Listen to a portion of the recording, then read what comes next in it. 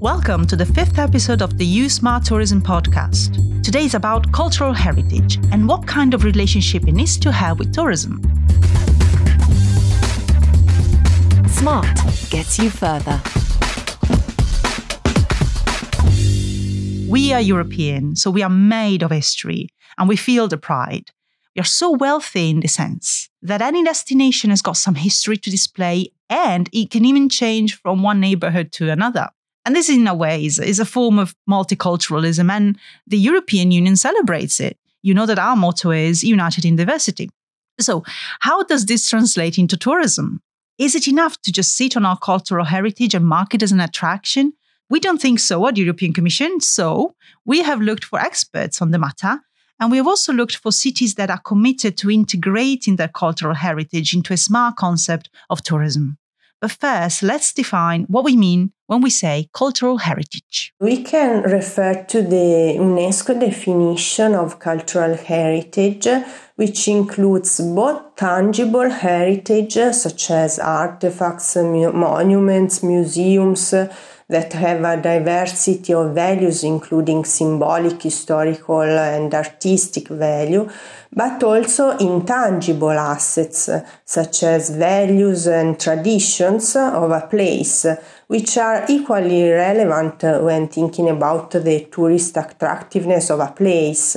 This is the voice of Dr. Eleonora Lorenzini. I am the director of two observatories at Politecnico di Milano. The first one is the Travel Innovation Observatory, and the second one is the Observatory on Digital Innovation in the Arts and Cultural Activities. And in these observatories, we study how digital innovation can impact on these sectors, so travel and culture, and we collaborate with the communities of these sectors in order to improve their digitization capacity. Cultural heritage is a big part of what motivates people to travel, isn't it? Well, of course, tourism is strongly linked to the discovery of the destination's cultural heritage, both tangible and intangible. And many studies confirm this link. Yes, it's when we look at the numbers that it becomes clear just how much of a role it plays. I can cite a few figures from our observatory on digital innovation in cultural heritage, which say that, for instance, if you consider the tourist journey of the Italian tourists, 60% of them say that they have booked a tour to visit the destination where they were on holiday, or 42% of them have visited museums, monuments, and exhibitions. Not to speak about the 45% who have experienced the restaurants and local cuisine, which is another important type of cultural asset. So there are a lot of tourists out there looking for more than just lying on a beach. An increasing number of travelers look for experiential tourism, which means engaging with the history, the people, the food, the culture, the environment of a place. So the enhancement of cultural heritage should be a pillar in the development of the tourism sector, especially in Europe, which is so rich in traditions and also in material heritage. And this is also demonstrated, for instance, by the Smart Tourism Destination Project from the European Commission, which aims to build the tourism of the future by innovating cities among 4 key aspects, and one of these pillars is cultural heritage and creativity, together with sustainability, accessibility, and digitization, which indeed are also drivers of cultural heritage and creativity itself. I mean that they are really important pillars for a destination who wants to base its tourism on cultural heritage and creativity.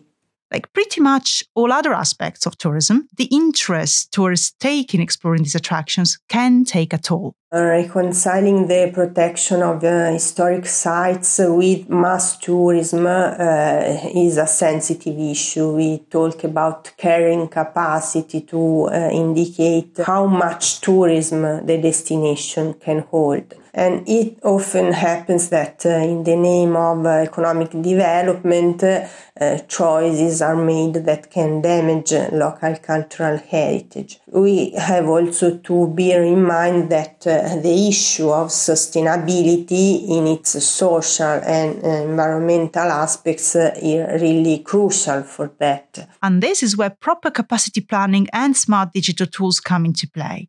This is the kind of issues that Dr. Lorenzini is researching. I think that digitization can help in this direction. I have a focus in my studies on digitization, and I really think that the smart management of a destination can help also in understanding how to properly manage tourist flows in this sense.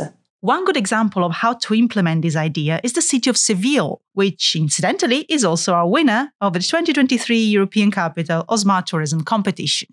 Besides unique cultural-based tourist products, the city has designed and implemented a way to manage the tourism flows in terms of a smart city, a smart tourism destination. I have some examples of these. They have implemented a city platform for the management of municipal services, citizens' participation, coordination of measures, events and emergencies. They have sensorization of public buildings and they use Internet of Things to contribute to take the information to the city platform. Also with the software that analyzes the tourist data from multiple sources in real time, they can manage and plan the tourist flows in a way that we can consider really a smart way of managing a destination. But there is also another risk to the cultural heritage of a destination, and it comes from the reality of living in a globalized and well-connected world. The risk that globalization has brought, which is really important for cultural destination, is that they can lose their authenticity. And hence their cultural heritage, both tangible and also intangible, can be replaced by something really standard, I would say, while cultural heritage is by definition unique. Think also about, for instance, the food. Food is a cultural asset of a destination, but the globalization process has really standardized the offer that you can find in any city. So you visit a city and you find the same food chains that you find in another one. I think this is the example more illuminating, and this can also be found also in other parts of cultural heritage. So if a destination loses its values, its traditions, and become a standard destination, the cultural tourism is really impacted by this fact. Our next guest comes to us from the city of Karlsruhe in Germany. My name is Jennifer Hohmann. I am part of Karlsruhe Tourism. I've worked there for the past 5 years, mostly in culture marketing. Just local networks, but also anything touristy that has to do with culture as well. Karlsruhe is known to many in Germany as the home of the state's highest courts, but there is a lot more to the city. Jennifer. I think the first thing that always comes to mind, especially for people from Germany, is that we are considered the city of law because we're an important city for democracy in the country. We have the 2 highest courts here, also the Federal Constitutional Court. We're also a city of inventors. especially for mobility. So Karl Benz, who invented the car, was born here. Karl Dreis, who invented the bicycle, or the forerunner of the bicycle, was born here. And we still remain Karlsruhe's #1 biking city, so we kind of try to incorporate that history into our current offer as well. And this pioneering spirit has kind of remained too, I believe. We have 9 or 10 universities, I'm not sure at the moment. We have converted old districts into spaces for the creative industries. Probably our inner city is very interesting too, because we have a very rich heritage in terms of architecture, from neoclassicism to Bauhaus, Art Nouveau, modernism. Also our location, food and drink, we're located next to Switzerland and France. We have everything from local pubs to Michelin stars, award-winning sustainable slow food restaurants. So yeah, it's kind of joie de vivre, kind of a very mixed vibe and a very dynamic urban area. In recent years, Karlsruhe has been hard at work marketing itself as a tourist destination, leveraging its particular spot as a unique cultural space. But the thing is, I guess for tourism in particular, culture is kind of 90% of what we market, because it's the huge offer that we have is most like our unique selling point. I'd say with the city, it's the most important thing that we market as a tourism destination. Now, beyond the fact that there is a lot to offer, the city has been working on loads of different innovative approaches to enhance the consumer experience, from mobile shows to app-based games. I mean, like any other city, we have a lot of city tours, culinary tours. We also recently started using our hop-on, hop-off city tour bus for live comedy. So that's been really fun, and hopefully we can continue doing that in the future. Like I said, as a city of law, we've also invested into app-based games. So kind of like an outdoor exit game that takes people on like a self-guided tour through the city, and they have to solve a scandal at the local mint from a couple of decades ago. With the State Theatre, we've also created an app, like a self-guided audio tour called Hieronymus. So we kind of try to incorporate our partners into tours as well. And every once in a while, we also do interactive events with our local culture brand, such as a scavenger hunt for students and young people. So we kind of try to make our locals tourists as well. And this is why in 2020, Karlsruhe received a category award for cultural tourism. So my colleague and I were actually invited to Helsinki in 2019. We were a little surprised to be shortlisted at the end of the year because we're among so many capital cities, world-famous tourist destinations. Because Karlsruhe, even though it's a gorgeous city with a very high quality of life, it's still somewhat of a hidden gem. So that was really a nice surprise for us. Getting to talk with cities like Helsinki, Gothenburg, Florence, like all these amazing cities that have applied over the past few years and joined the network. They probably didn't know about us before either. And it's just nice because sometimes you even don't realize how many good ideas or like smart ideas you actually have in your city until you actually get to share them, and people are like, oh, we never thought about that, or that's actually very cool, and how did you go about that? So so that's been really nice for us to actually be like, oh, we're doing something right. Like that's actually good to just have that positive feedback from the outside world. And also, since the award, Karlsruhe's efforts continue with a host of other innovative projects in the pipeline. Yeah, actually quite a few. So at the moment we are collaborating with the Baden State Museum, which is also housed in the castle, which is right in the center of the city, because they have created a Tinder-style app called Ping, which lets users match and chat with exhibits. So literally like Tinder or Bumble or whatever, you can swipe left and right, and we're trying to expand that with them. So from next year, the app will also include more touristy objects or exhibits in the vicinity of the castle grounds and the Central Market Square, so that visitors will be able to chat and potentially flirt with landmarks like our pyramid in the market square, statues of Hercules, or even a rubbish bin, because they all have something to tell about the city of Karlsruhe. So we're kind of trying to get storytelling into that as well. We've seen this a lot in our podcast. Loads of Karlsruhe's recent success comes down to good networking, cooperation between different institutions in the city, and a good amount of motivation and creative ideas. First of all, I'd say networking is key. Like I said, our municipal brand, Culture in Karlsruhe, is one example of how museums, theatres, archives, universities, cultural centres and more can come together to have joint social media accounts, joint events, or just the publicity to foster the collaboration and the visibility. Unique selling factors such as Centre for Art and Media have also helped, for example, in winning the title of UNESCO City of Media Arts. We're the only city in Germany so far with that title. So definitely to get together and figure out where you can combine things and just work towards a common goal. And like many modern cities, we've made an effort to repurpose industrial buildings, for example, such as the Old Slaughterhouse district, which is now a hub for startups and the creative industry. And also one of Germany's largest former ordnance factories now houses the University of Applied Sciences, the Municipal Gallery, our world-renowned Centre for Art and Media.